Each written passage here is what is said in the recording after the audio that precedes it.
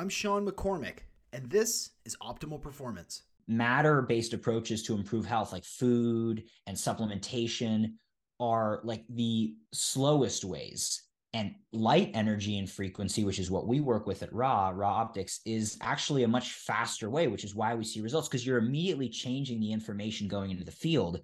For sure, we are electromagnetic in nature, in contrast to the mainstream medical belief that we are chemistry based biochemical beings.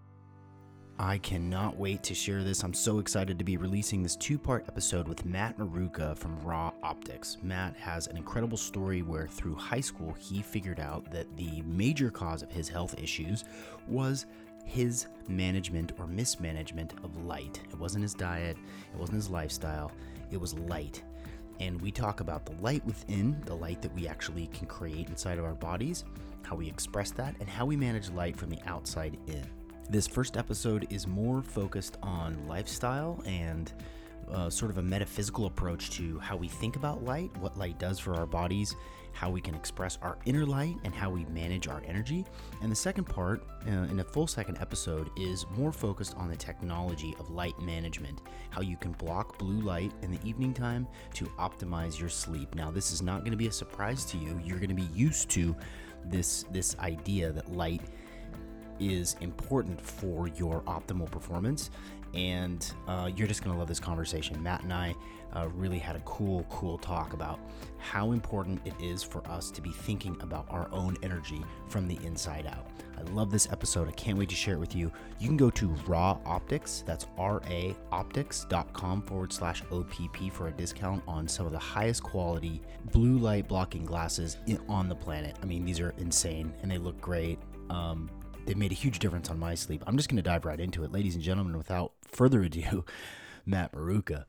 When you don't pretend to have all the answers and you just ask more questions than espouse wisdom and stay curious and stay learning, and there's a distinction there between, people in the natural health space who pretend to have all the answers and have it all figured out versus the people who are constantly exploring. I mean, not only geographically for you exploring, but exploring new modalities and new tools, ancient wisdom about light exposure and, connecting with the sun and understanding how to manage light. And also, supercomputers on your finger, like the Aura Ring that you and I both have, and just staying curious about it and not pretending to have it all figured out, because none of us have it. I don't have it all figured out. You don't either. I mean, maybe somebody that has it all figured out. Yeah, I have. I think I know a couple people who are pretty in the right direction, and I like talking about them more than myself. But yeah, I agree with you completely. Yeah. We mentioned before we turn the recording on, and I just looked it up, by the way, Matt. And the last time that we spoke, well, the last episode that we did was 188. I'm now on 428. And so that was December of 2018 was the last time we spoke. Wow. That's a That long is time. long ago. Yeah, so that was over a year before the pandemic. So that was like, wow, that Yeah. is cool. Time flies. I'm trying to think, where was I? Where was I? I was living in Mexico, I think. Yeah, I was living in Mexico probably in like Playa del Carmen. I think you were, and you did the interview from the porch, I think, on a laptop. That's hilarious. Yeah, that would be Yeah. right. It's still on Yeah. the laptop, but just and almost on the porch. It's just in Germany. It's a little bit cloudy and a little bit cold for an outdoor interview today. So I'm Yeah. inside. Likewise over here. Yeah. There's so many questions I want to ask you, Matt, and having been following your work and your travels, and really really resonating with the light diet, and noticing that when I am better and more diligent about light management, I'm a happier person. I have more energy. I feel more rested. um you know Looking back to 2018, this is a tough first question, but what have you learned in the last 5 years, 4.5 years, that you didn't know back then? How have you changed your mind or evolved your thinking? I love this. This is the best place to start. This is where I want to start, actually. I would say probably the main shift has been from this idea about outer light to this idea of inner light, as I like to call them. So back then, I was at a place where I had spent the previous, at that point, 5-ish years studying health, trying to reverse my own health issues, years of trying diets. And people can go back and reference that episode 188, I believe you said it was. Yep. And um, get a sense of where I was at if that interests them. But I had basically just been seeking very much, and I still am. But where I was at then was I had tried all these diets. I had had gut issues, allergies, headaches, and a variety of these types of things as a younger kid, and accepted they were genetic. Then I started getting really bad breakouts of acne in my teenage years, as going into high school, as many kids do through that time. And I felt pretty self-conscious. I started reading about the diets online, tried these diets, had some pretty significant results. And the main thing that hit me then was, this is 2013-ish, 2014. So I was, 13, 14 years old, going into high school, first year of high school.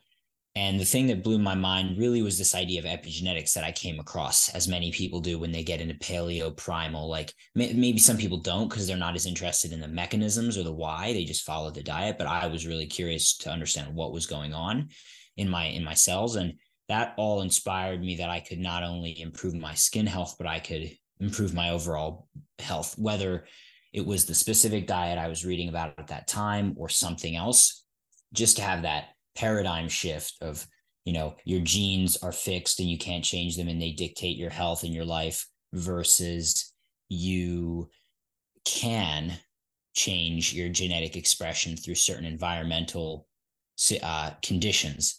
And that was a big shift.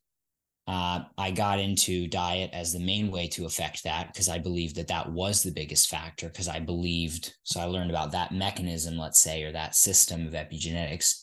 And then I thought, okay, well, the person writing about this says that diet's the biggest lever, so it should be all about diet.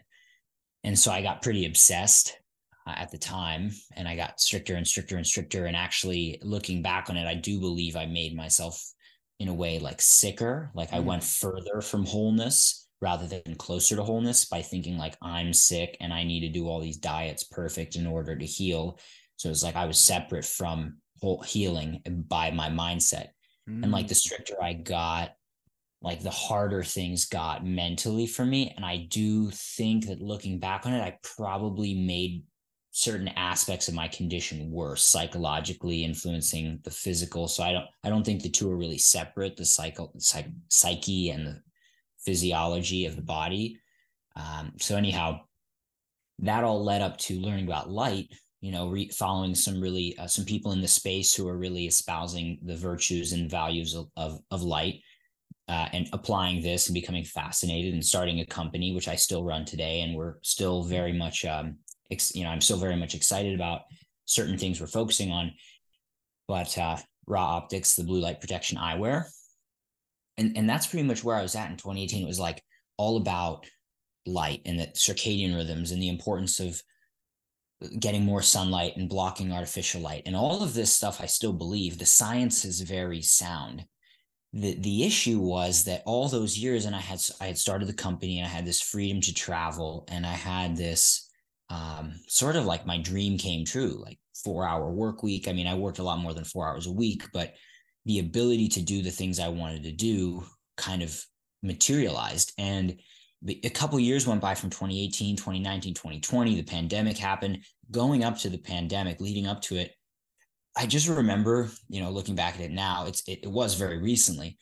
I just felt like pretty bad, like mentally and even physically, in spite of all the good things I had been doing from a dietary perspective, nutritional perspective, and then adding on all the light. So it's not to say those things didn't help me, but I was sort of, let's say, like lying to myself that that solved all my problems. And in a way, you could say, like, just being really honest, like, kind of, and I do believe that this is more common than just myself, but like becoming an expert in something, or like, let's say posing as an expert in something, is kind of a way to like, almost, it could be used as a way to ignore certain like impersonal insecurities, like Mm. almost like, yeah, instead of like going really deep and acknowledging like maybe something's wrong about my theory, it's like you could go the other direction and just get super gung-ho about what you believe in, almost as a way to avoid the cognitive dissonance that's going on in the back of it. So anyway,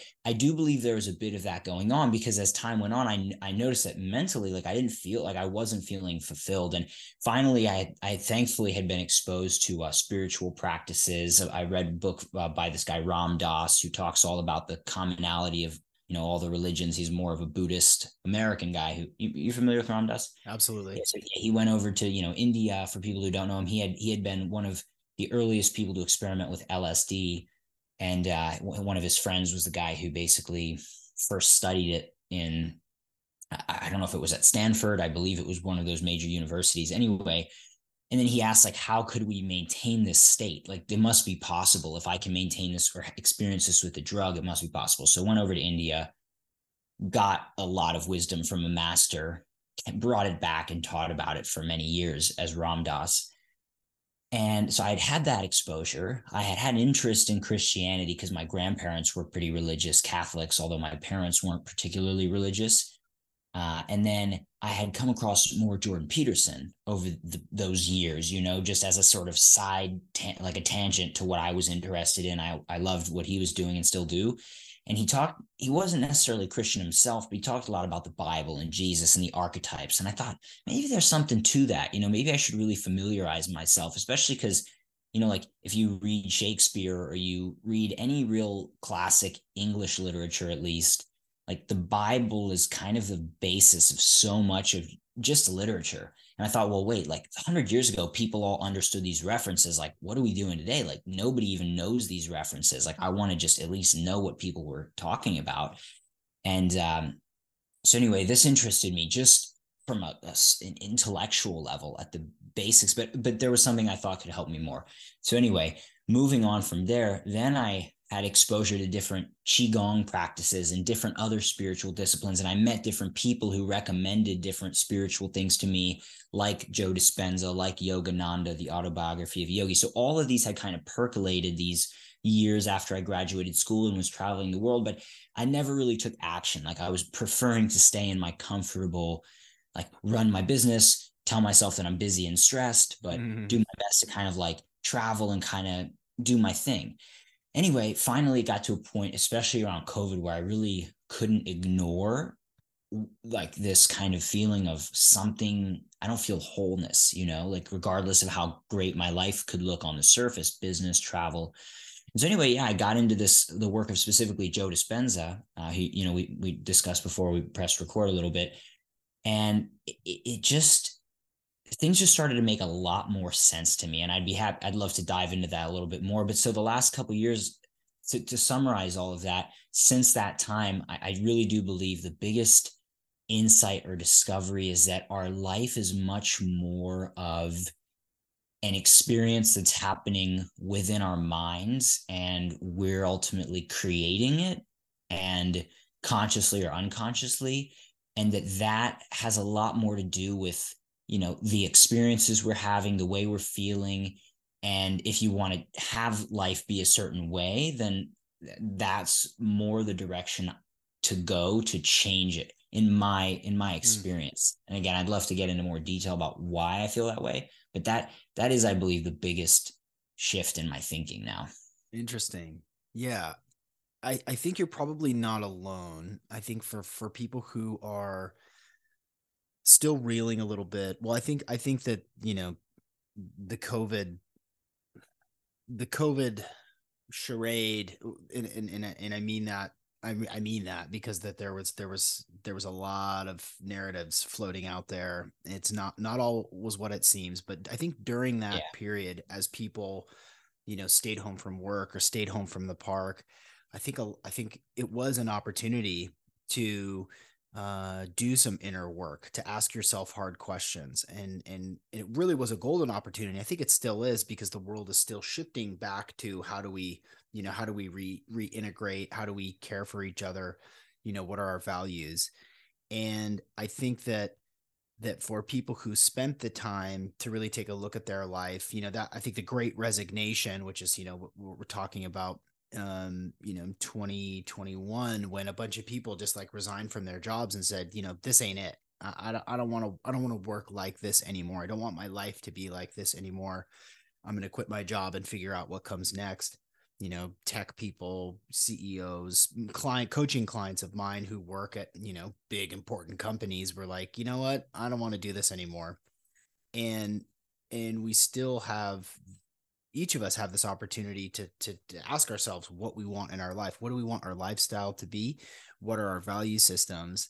And so I'm encouraged to hear that you've been going through a similar journey, because having known you and been following your work since, for the last 5 years, you know the outer light that comes from the sun, as above so below, is a reflection, or is at least connected to our inner light, and how we stoke that for ourselves and how we express that inner light.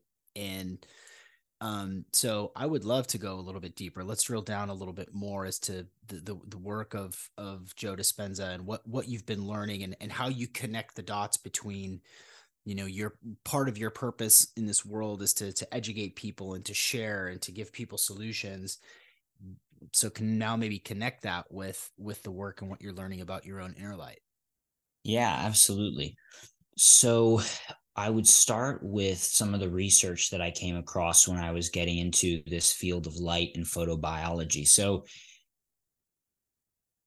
people, you might hear, one might say that the universe or God kind of lays things out for us the way they need to be to learn our lessons. And I can't deny that as a truth in my life, just looking at the way things have occurred the last couple of years. So, I had the challenges I mentioned when I was younger, and I always had an interest and a feeling that there was something more to life. Like I remember reading, like Harry Potter and watching the Star Wars and all these kind of heroic movies, and feeling like, and maybe others felt this way, although time sort of showed me that many of my peers didn't. But I always remember feeling like there's a lot of truth in those stories. That they're not just like a fiction movie that's enjoyable with, okay, that's fake. We live here on Earth, and that's just not real. That doesn't really apply to us, as interesting as it may be. I felt like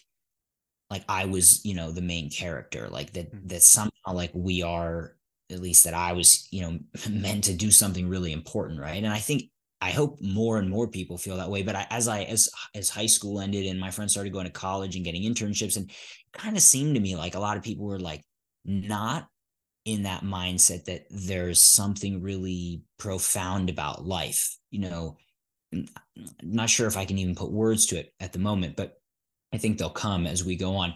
Like, people just seem to settle. Like I could almost feel certain friends of mine just like settling. And I'm like, really? Like what?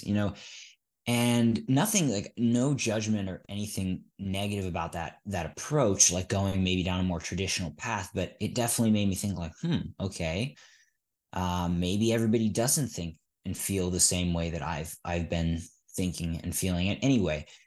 So time went on, and then I obviously had these experiences that I mentioned before that led me to researching light and photobiology. And I was reading these textbooks about bioelectromagnetism, so how our body is electromagnetic. And in short, they wanted to understand how animals can regenerate, like salamanders can regenerate an entire limb and humans can't, and how that might be applicable to us if we could use electricity to stimulate that process. And so this guy Robert O. Becker studied this, found that the whole system is electric. Our body, he wrote a book called The Body Electric, and um, for a variety of political reasons, their funding was cut off at the time, and so there hasn't been a ton of really great research that I'm aware of since then, the 70s and 80s, when he was doing this work. But anyhow, the system's been studied and it exists for sure. There's other researchers and other books that talk about biophotons, so light that our cells emit for communication. There are tons of books about photobiology, just the general role that light plays in living organisms and humans as well. There's a textbook about, there's probably more than just one, but one that I'm familiar with, about how light through our eye influences our entire metabolic system and all of our different organs, through the stimulation of the brain and the nervous system, and then the rest of the organs and systems. So for sure, we are electromagnetic in nature, in contrast to the mainstream medical belief that we are chemistry-based biochemical beings. Like mainstream biochemistry and the mechanism, it's called the mechanistic view of life, the chemistry-based view. There was Becker writes about it in his book, The Body Electric. There were the mechanists who believed life was more chemical based, and then the vitalists who believed that life is more energy based than chemical based on the other side. And they couldn't really prove that, though, because especially way back in the day, hundreds of years ago, for the vitalists, there were no instruments that were sensitive enough to measure these delicate life currents. So anyhow, I was reading these books when I was 15, 16, 17, learning about light, and fascinated, and it made sense to me. Here comes, as we just touched on, the sort of the experience of, okay, starting a business, traveling, having this freedom, feeling a bit of a lack of something inside, and therefore wanting to go deeper and getting into spirituality. And thankfully, the reason I say that I think the path was laid out so nicely is because, unlike one who might, let's say, get into spirituality from a place of just pure faith or blind faith, and I don't think there's anything wrong with that, actually, but or someone who's really skeptical and doesn't believe it because they haven't seen the science or whatever, for example, like I saw that, like I read it for a different reason, and so it made sense to me that there could be more to life than we believe. So then when I, when I thought about Ram Dass and this energy field, like Becker even said it could be, in his book, he wrote something like this new understanding of life could lend an understanding for things like telepathy, phenomena that have been henceforth considered voodoo, woo-woo, something like this, out of the realm of science, if we could actually document and understand the system better. So I think that single line in his book opened my mind in a way that when I read Ram Dass, I thought, yeah, maybe we are like these energy beings, and maybe there is something about that. And then I remember what really struck me was reading in one of these books about biophotons, that when we die, our cells essentially are like leaking out this light, almost like the soul leaving the body. And it just struck me as so profound, like, wow, like maybe what animates us, like what makes me different from if I were, no longer alive and there was a corpse, like you wouldn't refer to a corpse as the person's name. Like you wouldn't say, oh, there's Matt, for example, like he's gone. Like the person is no longer there. So then the person can't be the body. They must be the energy field that animates the body.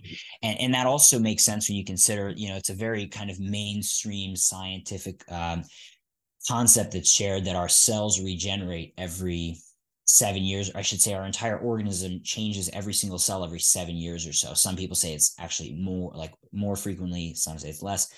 But if every 7 years, like every single cell in my body is totally different, then people say, well, technically you're not even you anymore. But like, how's the continuity exist, that I remember? I have these memories that go back in this identity.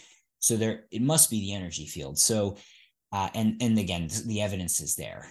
So finally learning about this spiritual science, let's say, it wasn't that big of a leap, and I kind of knew, like, so all the Tai Chi, Qigong stuff, like in the book about biophotons, the most photons are emitted from our hands. And Tai Chi and Qigong, they're using their hands and cultivating this energy. And the people who could, like, I believe it was like Jackie Chan or some martial artist, Bruce Lee, who could do like the 1-inch punch, and literally punch someone across the room from an inch. And it wasn't like a stunt. It was actually real that they could do this. Him and many other great martial artists and Qigong Tai Chi energy masters could concentrate their vital energy and, push.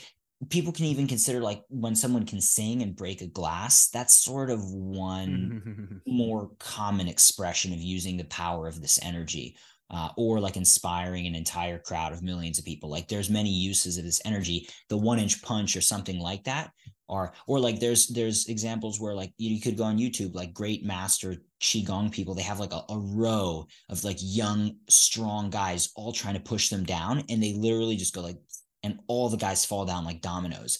And yeah, you could say, okay, that just doesn't, it's impossible. But if somebody understands like that we are an energy field, and it's not necessarily one thing that Joe Dispenza, a line he shared, is that it's not about the strength of the field, it's all about the coherence of the signal. So like, as one organism, even if you had 10 people who are all really strong physically, if you can make your energy super coherent and direct it in one direction, it could be much more effective. This is why lasers are so powerful, because they're coherent. So light, the waves go so much further in coherence together.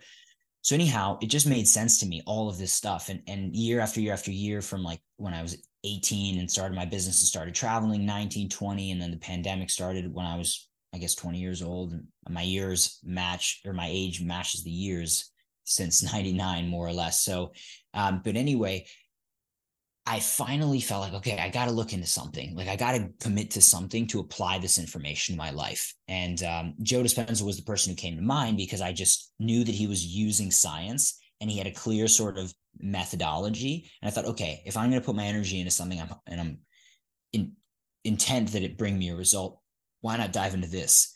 But that's just one approach. People can go different routes. The key thing is not to pitch one particular method. It's more like, I want to invite people to think about the life and the body in more of the energetic sense than in the chemical sense. And yeah, as far as applying this information, which I believe is what you're asking, there's so many different pieces to that.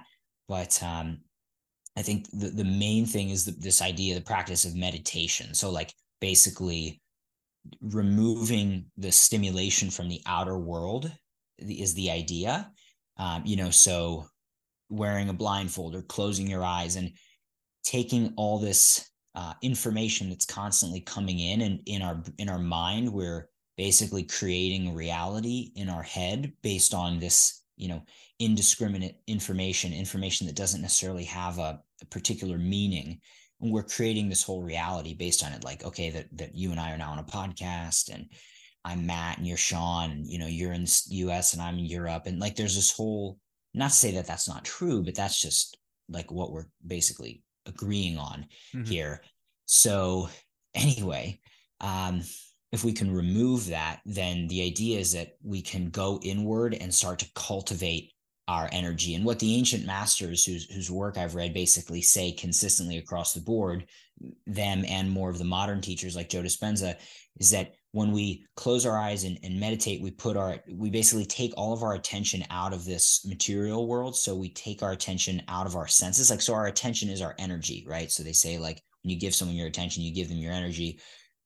So when we take our attention off of our senses, then according to the ancient perspective, what we're doing is withdrawing our life force energy out of our peripheries, out of our peripherals, our eyes, our hands, all of our senses, and withdrawing that life force energy into our spine, basically, which is the center of our nervous system and our energy system, like our chakra system, or energy centers is the more scientific modern term.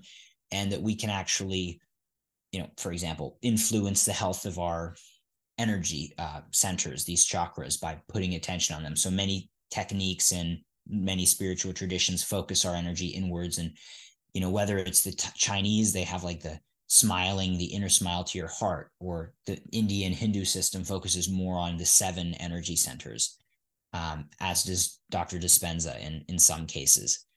So there's a lot of different techniques, and it's not so much about the specific technique, but the idea fascinated me. This week's episode is brought to you by BioPro Plus. I cannot tell you how much this product has changed my life and so many of the lives of my clients and you listeners. It's also saved my butt during 75 hard. BioPro Plus is the faster, easier, and safer non-synthetic alternative to painful, expensive, and invasive anti-aging and hormone treatments. Before you do TRT, before you start taking a bunch of herbs that may not make you feel the way that you want to feel, you should try this. You can go to bioproteintech.com and use the code OPP for $30 off. You know that a sponsor is a hit when people who have purchased it reach out to me and say, holy cow, Sean, I tried this and it's amazing. It's blowing my mind. It makes me better at everything that I do. I love having sponsors like this that really make a difference in people's lives. And this product it's absolutely incredible.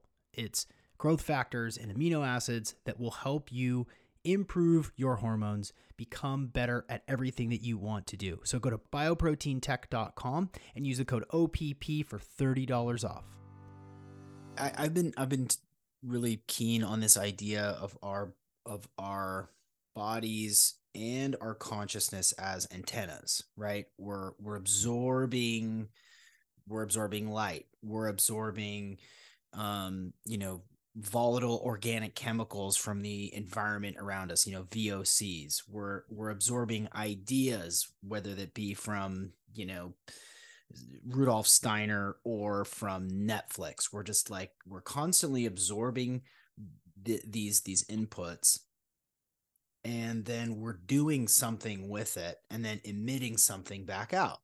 And the way that I think about biohacking, the way that I characterize it, and it's changed over the years, quite a lot since I've started this podcast and started businesses in the wellness space, is when you're controlling what goes in you, what you eat, what you put on your skin that gets absorbed, what goes on you, which is the clothes that you wear, the items that are on your body, including these, AirPods in my ears that are sending a signal, but through my brain. They do have wave block stickers on them to reduce that.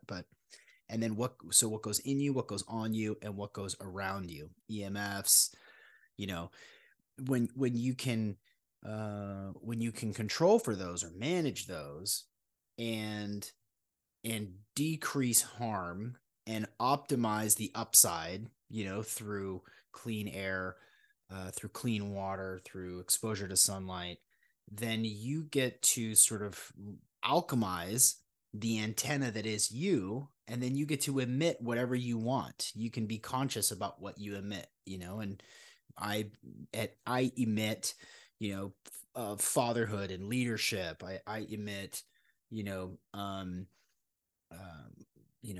natural health ideas. I emit, a hug and love when I'm around my family, and guidance as a coach. So this idea of meditation as a way to sort of consolidate and to take a break from that external stimuli and to take a break from the internal, sort of reptilian brain that's just trying to stay alive, when I can harness that through meditation, when I can harness that through deep sleep, when I can harness that and consolidate that through, flotation therapy, which is where I got my start in the wellness industry, then I get to take some sovereignty, some autonomy for how I show up, what goes in me, what I do with it, and then what goes out. And it's an exciting prospect, because that idea of choice, that idea of, okay, how do I want to show up in the world? How do I want to show up in my community is an important aspect of who you are in this life. You are not your job. You are not your to-do list. You are something divine and incredible. And getting in touch with that, I think, leads to, a deeper sense of self, a deeper sense of reality, a connection to, the divine cosmos, in love and light and truth. And also, it's a lot of hard work. It takes a ton of time. It takes a ton of thought. And because I have chosen not to be, employed, not have a W-2 since 2011, I have lots of time to think about this stuff. I have lots of time to read, and I think people are disconnected from that. I know people are disconnected from this idea that they get to control for the things that are inputs into them, and find practices that can do that inner alchemy, and then make a choice to how they what they present out into the world. And for me, and I know for you, that how you interact with the natural world is fundamental to that, because there's nowhere else to be. you know, we're not on Mars, we are on Gaia, we're sitting here on this planet Earth, and how we interact with the natural world is the predominant input for how we do that type of work. Maybe riff on that a little bit if you like that idea. I think it's a great idea, actually. I think it's really interesting. I mean, I believe it's the truth, actually, that we are antenna. I think that's a really good way to put it. Like, we are alive because the energy from one of a few reasons and one of a few energy sources, but the light of the sun strikes the earth and basically brings us to life, essentially, at a really basic level. If we didn't have the energy, if we didn't have energy flowing through our cells, we would just be matter, which isn't animate. It isn't really alive. So basically, by definition, we are like antennae. And yeah, we're receiving energy, but also, as you said, all kinds of different inputs, different frequencies. And then, yeah, we're re-emitting different energy. And I think, well, from what I've experienced, meditation is valuable because it gives an opportunity to not just be constantly stimulated by the things that are going on, the stimuli, the inputs that are coming in, and then not to be constantly responding based on, because when we're responding, like, what are we responding based on? It's a really interesting question for me to consider. Like, yeah, when I react or respond, like, what am I? I'm responding based on probably partially, like you mentioned, the reptilian brain. There's certain survival instincts, which are largely unconscious and driving a huge amount of our behavior. But then there's maybe certain learned behaviors, learned information, learned beliefs. Like, there's so much going into that. But if we're not, let's say, aware or conscious, then we can say that a lot of the ways we're responding are unconscious. And that isn't necessarily, I would say, a bad thing. Like, if we were all hyper conscious and aware all the time, it might probably I would imagine it's pretty energy consuming. I wouldn't say that's a bad thing either. Like, I think that's what the masters are. Like, the great enlightened or really advanced spiritual people are the people who have kind of moved enough of their energy up their chakra system. This is kind of my current understanding, like, through the practice of meditation, and they can kind of rest in this conscious or super conscious state, where they are hyper aware. And then I do believe, and this is what a friend of mine, one of my many spiritual influences, is a friend I met actually surfing, but just by chance, and I saw this great energy he had and just wanted to say hello and started chatting. And he turned out to be someone who was basically planning to be a monk and practicing that lifestyle for many years, studying to be an Indian medicine doctor, and then also a monk in a certain yogic tradition in India.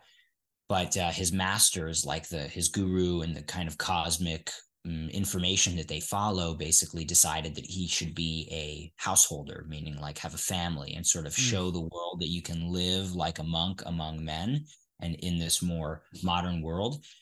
And it's amazing because he just, like, kind of, you could say, like, draws everything to him, like, everything he needs, like a nice, he wants certain things because he likes, like, a nice car or this or that. He's not attached to it, but he likes those things. And, like, he's so good to everyone around him all the time, as patients, because he's a doctor for his career, and friends, family, people just, hook him up with a car at, huge reduced rate, just because he did them a favor, helped them with some health issue or whatever. Like, but that's just one small example, stuff like that. And I just see his life and I'm like, wow, he's living what I would consider a really exceptional life. And one of the things he told me, and not from my ego or that kind of perspective, because he's just in a totally different frequency from the ego.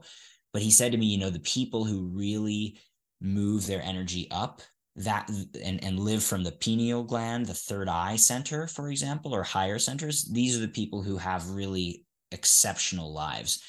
And so to kind of break that down a little bit more, to share this information that he shared with me from a really deep spiritual perspective, it's like each of our energy centers, you could look into the public sphere and you could see people who are operating on each center. Like without, I won't name names because I'm not here to try to judge people or put people in a certain place. I don't even know necessarily where I fall. I have certain ideas of where my blockages are and where I'm stuck. But anyhow, people at, like, for example, who are obsessed with money. And so the first energy center is at the root of our spine, all the way to the perineum. And this is associated, according to this particular tradition that I've been learning about, called Kriya Yoga.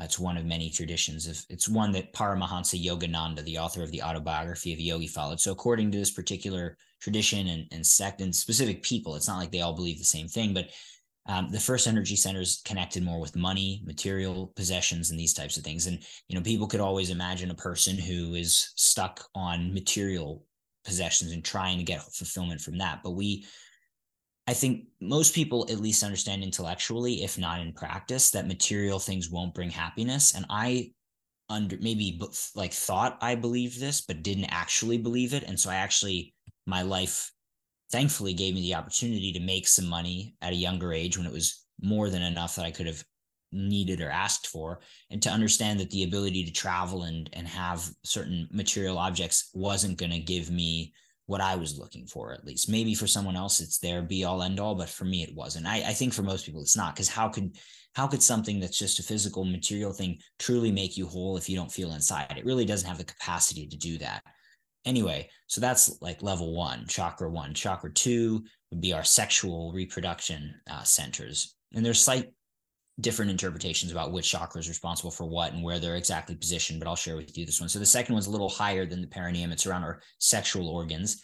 And this is responsible for sex and reproduction and survival and stability and safety and these types of things. And this is, people can get stuck in the world of sex and getting pleasure from sex. And it's a little higher than just material, like money and this and that, but it is where it is. And then the third chakra is related more to our digestive system. It's like in Chinese and Tai Chi, it's like our power center. So it's like where I don't know the exact term, but it is like the belly, like around the navel, the belly button. It's like where we store our power, and where they say in these traditions that their power comes from. So there's a lot of parallels between the Indian and the Chinese systems, the ancient systems. So anyway, this would be, more related to like people who are really athletic. So people who are really successful sports, performance people or athletes, and people really look up to this, because for many people, like, that's like the highest thing you could be as a professional athlete. And I've also thought that at certain points. And I think it's really admirable what certain people do in those spaces, and some people use it as an opportunity to inspire others to lift themselves out of poverty or whatever. But anyway, that's another level, right? Then another level, like where those are the animal centers. So like pretty much all animals have the first three centers developed, like certain basically reproduction, food consumption, and power, these kinds of main functions. Then the next center is sort of where the human begins, according to the let's say yogic science. The heart center isn't well developed in pretty much any other animals. You might be able to make a case that in certain animals like dolphins and others that are maybe closer to humans, their heart center is more developed than other animals, for example. Anyway, so that's a place where, people, you could think of somebody who's a famous inventor or a creator of a great company, like they operate maybe from this passion, this great passion, right? Then the next level would be the throat center. This would be like intellectuals, people who are no longer alive, like Plato, Socrates, and then the next level after that is, before I move on, like intellectuals, people who are really trying to think. This would be more like the fifth chakra level, let's say, according to this perspective. The sixth chakra is our pineal gland, so our intuitive center, where we're connected to sort of more divine information. And this is, they call it the third eye. This is what this friend of mine who I mentioned, and I didn't really share this, but he happens to be one of the top Ayurvedic doctors in the world, I guess, to give a little credibility. He's not public on social media or anything, but he's Russian, and he works with top, political figures and successful business people, some of the biggest in Russia. And obviously there's a whole war going on, and so people have their politics. But that aside, he is not into the political stuff. Just happens to have been born there and works with some of the most famous artists and musicians and cultural figures, and many in the Western world as well, actually. But just kind of all through word of mouth. And that's another thing, when you're so exceptional and you be really successful just based on word of mouth. It's pretty cool. So anyhow, he explained to me that people who can really bring their awareness out of the survival, even beyond just the heart passion and beyond an intellectual analysis of life, to operate from a higher center, which is apparently the way that this can be done, is only through a meditative practice of some kind to cultivate our energy up. This is when people can start to live a really exceptional life. And the last thing I'd love to share about this is the way I've thought about it more and more is it's kind of like building a house or anything that takes dedication and time and effort, like building a business. Like, I could destroy my entire company that I've spent 6 years building almost. Is where I lost you. Yeah, I could destroy my whole business with one action or one major mistake. I mean, it would, at this point, one mistake wouldn't destroy my business, but if I did something publicly really bad, all the hard work could theoretically be destroyed. The point of that, or you could say, for example, like, you could clean a room and it takes a while to clean a room, but you could mess up the room with one, bottle of paint that you throw everywhere. Like, so the point is, I think that's a great example of how meditation works and how getting to a higher path works in life, and why I agree so much when you say it's hard. It's not like the easiest path. Like, that's why not everyone is enlightened, because it's not supposed to be the easiest path, but it may be the most meaningful. That's kind of what I'm thinking. So the reason I say this is meditation. It's like I understand the act of meditation over time, and this is how it's been explained to me, both by my friend. His name's Balarama. It's a Hindu name he took as he went into this space and became a doctor in that world. But anyhow, as it was explained to me, that is what we're doing when we're meditating. And actually, Dr. Dispenza on the Western side essentially corroborates this understanding that we have to actually take our attention and energy off of what's outside of us and basically cultivate it within us.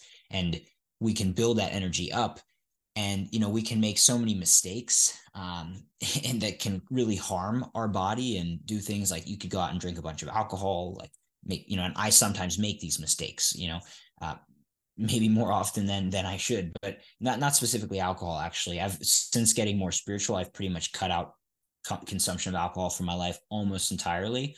But then, like, there's many things people can do to hurt themselves, right? But to really cultivate that energy, it takes time. So it's, again, the difference between, like, building a house of, I shouldn't say house of cards, because that implies the system's super gentle and delicate, which it's not. But the point is, again, it takes dedicated, consistent effort, I believe, to build up this energy.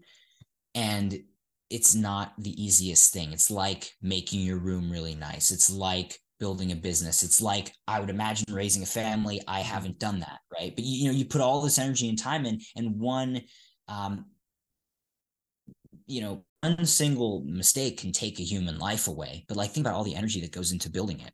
Yeah. Yeah. You're right. I think you're right. And the concept, in addition to the antenna idea, a concept that keeps coming up with these episodes, it's really kind of kicked off with Paul Chek, because I wanted to ask Paul the connection between, optimal performance, biohacking, energy, recovery, gut health, the things that make the biological system strong and resilient.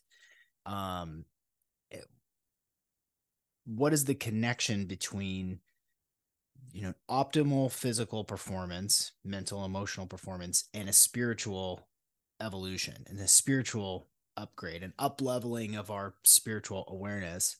And the idea, I asked this again of David Wolf recently, is, what is the connection? Like, and I'm increasingly convinced that all of this biohacking stuff, which includes blue light blocking glasses, which includes a healthy circadian rhythm, which includes the Aura Ring and the Apollo device and grounding practices and gut, all this stuff. What this leads to is a deeper spiritual awareness for a couple of reasons. Number one, you can't exist outside of it. Everything is spiritual, and literally everything all of the time is all spiritual. You can't exist outside of that realm because we are included in it. And so these daily practices of raising a family, or running a business, or having a healthy light diet, eating quality foods, is that it's going somewhere. It is part of this process of our own evolution and consciousness.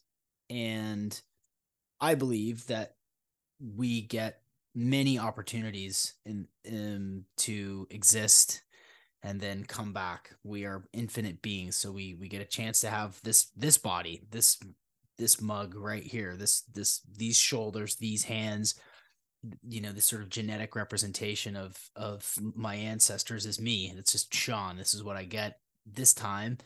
I'll have some other sort of representation, some new avatar next time.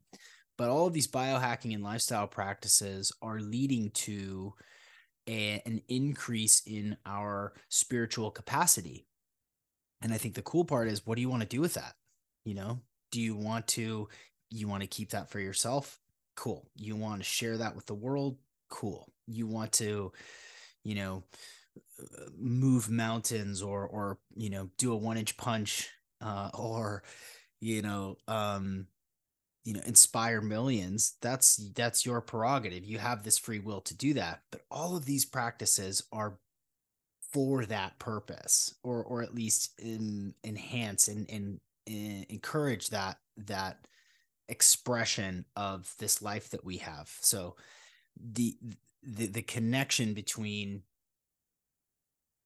our habits will either lead to an increase in our spiritual awareness or a dulling of our spiritual awareness. And again, it's not a judgment. You get to do whatever you want. If you want to become 600 pounds and not be able to leave your house, that's the choice that you made.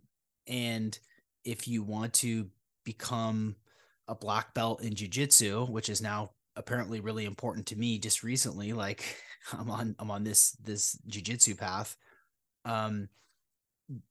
I want to do that so that I can learn these lessons and learn this discipline and increase my spiritual awareness and share that with my children and share that with my podcast audience and have guests like you to share the wisdom that you have. So, I don't know if you have a response to that. And then I actually do have questions that I prepared, Matt. Yeah, it's good. This is amazing. Yeah, I think it's just so spot on. I mean, I couldn't agree more with everything you're saying. It just makes sense. The one thing that I would add is that, you're mentioning that these practices can help to enhance sort of our spiritual awareness, our spiritual strength. And I've come to believe as well that the practice of meditation or of similar, specifically spiritual disciplines,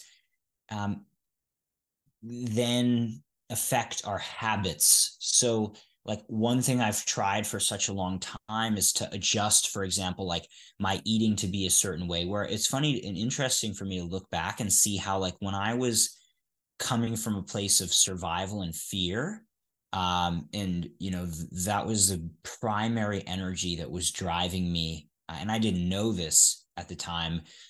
It was totally unconscious, but I was eating like pretty perfectly, like almost overly strict, because I was kind of trying to survive, and it was about survival deep down. It wasn't acknowledged consciously, but it was like, I got to eat this way, because if I don't, then I'm going to have these health issues and I'm going to have whatever. And so it was like a survival thing that I had to do it. And I was always trying to understand how my peers like could just eat all this other stuff that I literally thought was like poison. Not to say that it's not poison, but I'm not as inclined to think that like certain foods are as bad as I thought they were before, right? Okay, things like vegetable oils, refined, really refined food, like yeah, it's not optimal, and you could pretty much liken a lot of it to poison. But I think I looked at it like eat it and you're gonna die, versus like there's a certain resilience that the body has, which is one of the points that arises a lot in these conversations, is that we have this resilience that we we're not necessarily taught about. And so I've gotten more interested in how to enhance this resilience. And to my last point, to close that out, instead of once I went from being primarily in the survival mode to getting more into spiritual, let's say, thinking, I lost a lot of that survival based approach. And then I found it actually over, even more recent years, actually a little bit, let's say, harder to be as strict about my eating, because I kind of didn't feel this like, oh, I'm gonna die if I eat that. Like, no, I'm gonna be fine, you know. So, and I'm happy I have that mindset, because it's been much more conducive to being a happier person and allowing myself a lot more freedom. There's still a lot of growth I feel I have in this path. I'm certain of it, and a lot of blind spots I still, go around with. But that's been a very strong progress, and I could only encourage that practice. But anyhow, there's two things here. One is that, like, I'm realizing it takes like a really strong will, which is, I think, a sort of synonym for cultivation of spiritual energy, like will, a really strong will to want to do the right thing for your health and your diet, not from a place of I'm dying or I'm going to die, which I think is where much of the health world is, but from like, I truly, like, whether it's self-love or love for God, or like, I even read something recently, because people talk a lot about self-love, and I imagine that this is something very important. It's not something that a lot of masters that I've followed specifically talk on. It's more of like what I hear in like a more new age context.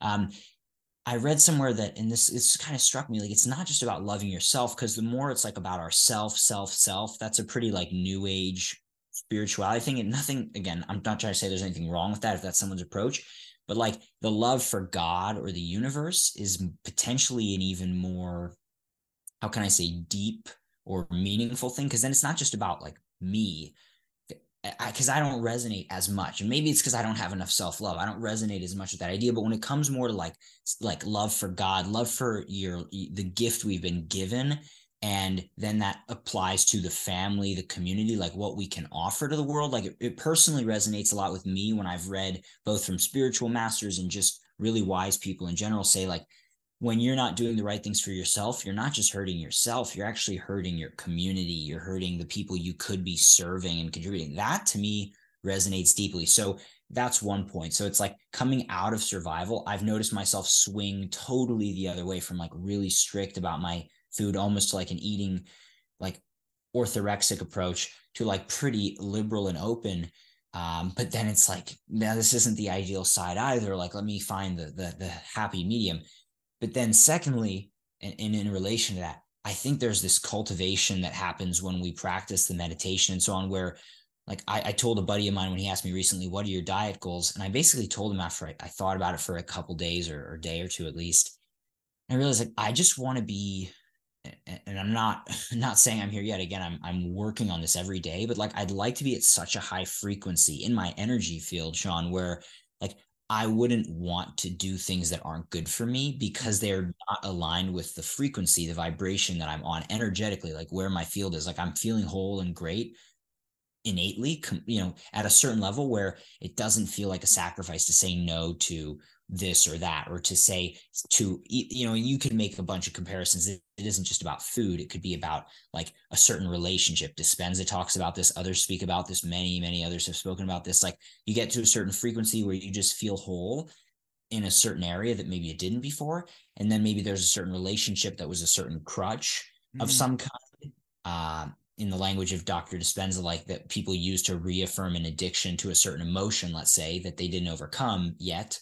And then that, like, somehow they're able, and I'm experiencing this just recently with a pretty important relationship in my life, where like I was afraid to be honest to this person.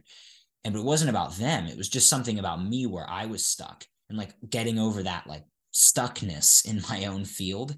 I've been able to be more honest without fear that like if that person decides to go a different direction, like it's not gonna tear me apart and ruin my life, because I've kind Mm. of working on getting over whatever that attachment was, right? So Mm. anyway, it's a bit of a complex, layered response, but I do believe all that stuff we're doing is enhancing our spirituality. But I'm also really interested in how we can cultivate this energy independent of all that stuff, and then it leads to better choices in our health, more resilience when we do eat the wrong food or make the wrong decision one day, whatever. that's Yeah. that's Well, I think, just to kind of put a bow on that, when you cultivate practices that really work for you, where you start feeling really good, it's like, I'll just keep doing that. And then you build more resilience, right? Like, right now I'm on day 52 of this program called 75 Hard, which is 2 workouts a day, a gallon of water, 10 pages of personal development, a strict diet, which in my case is no sugar, no flour, and no alcohol. And I'm learning a whole bunch about myself through this process, and I'm building better resilience in the relationship that like I don't, like, to your point, I don't crave alcohol or cannabis the way that I did, a couple of months ago. It's just like I like where I'm at now. I like the way my skin looks. I like my physique. I like my temperament. And I like what this, how my sleep is trending since I've been working really hard and really prioritizing it. And so now um I'm building up a level of resilience that I want to keep, because I like the way it feels and I like what it provides me. So your relationship changes, your relationship to food changes, your relationship to screens change. Sugar, all this stuff changes, and again, it takes work. You have to commit yourself to it. Well, you don't have to commit yourself to it, but you will be rewarded if you commit yourself to changing some of your habits. And it's funny, I credit you, for the first 60 or so episodes that I did of the podcast. Well, actually, we'll bring it up later because I don't want to spoil it.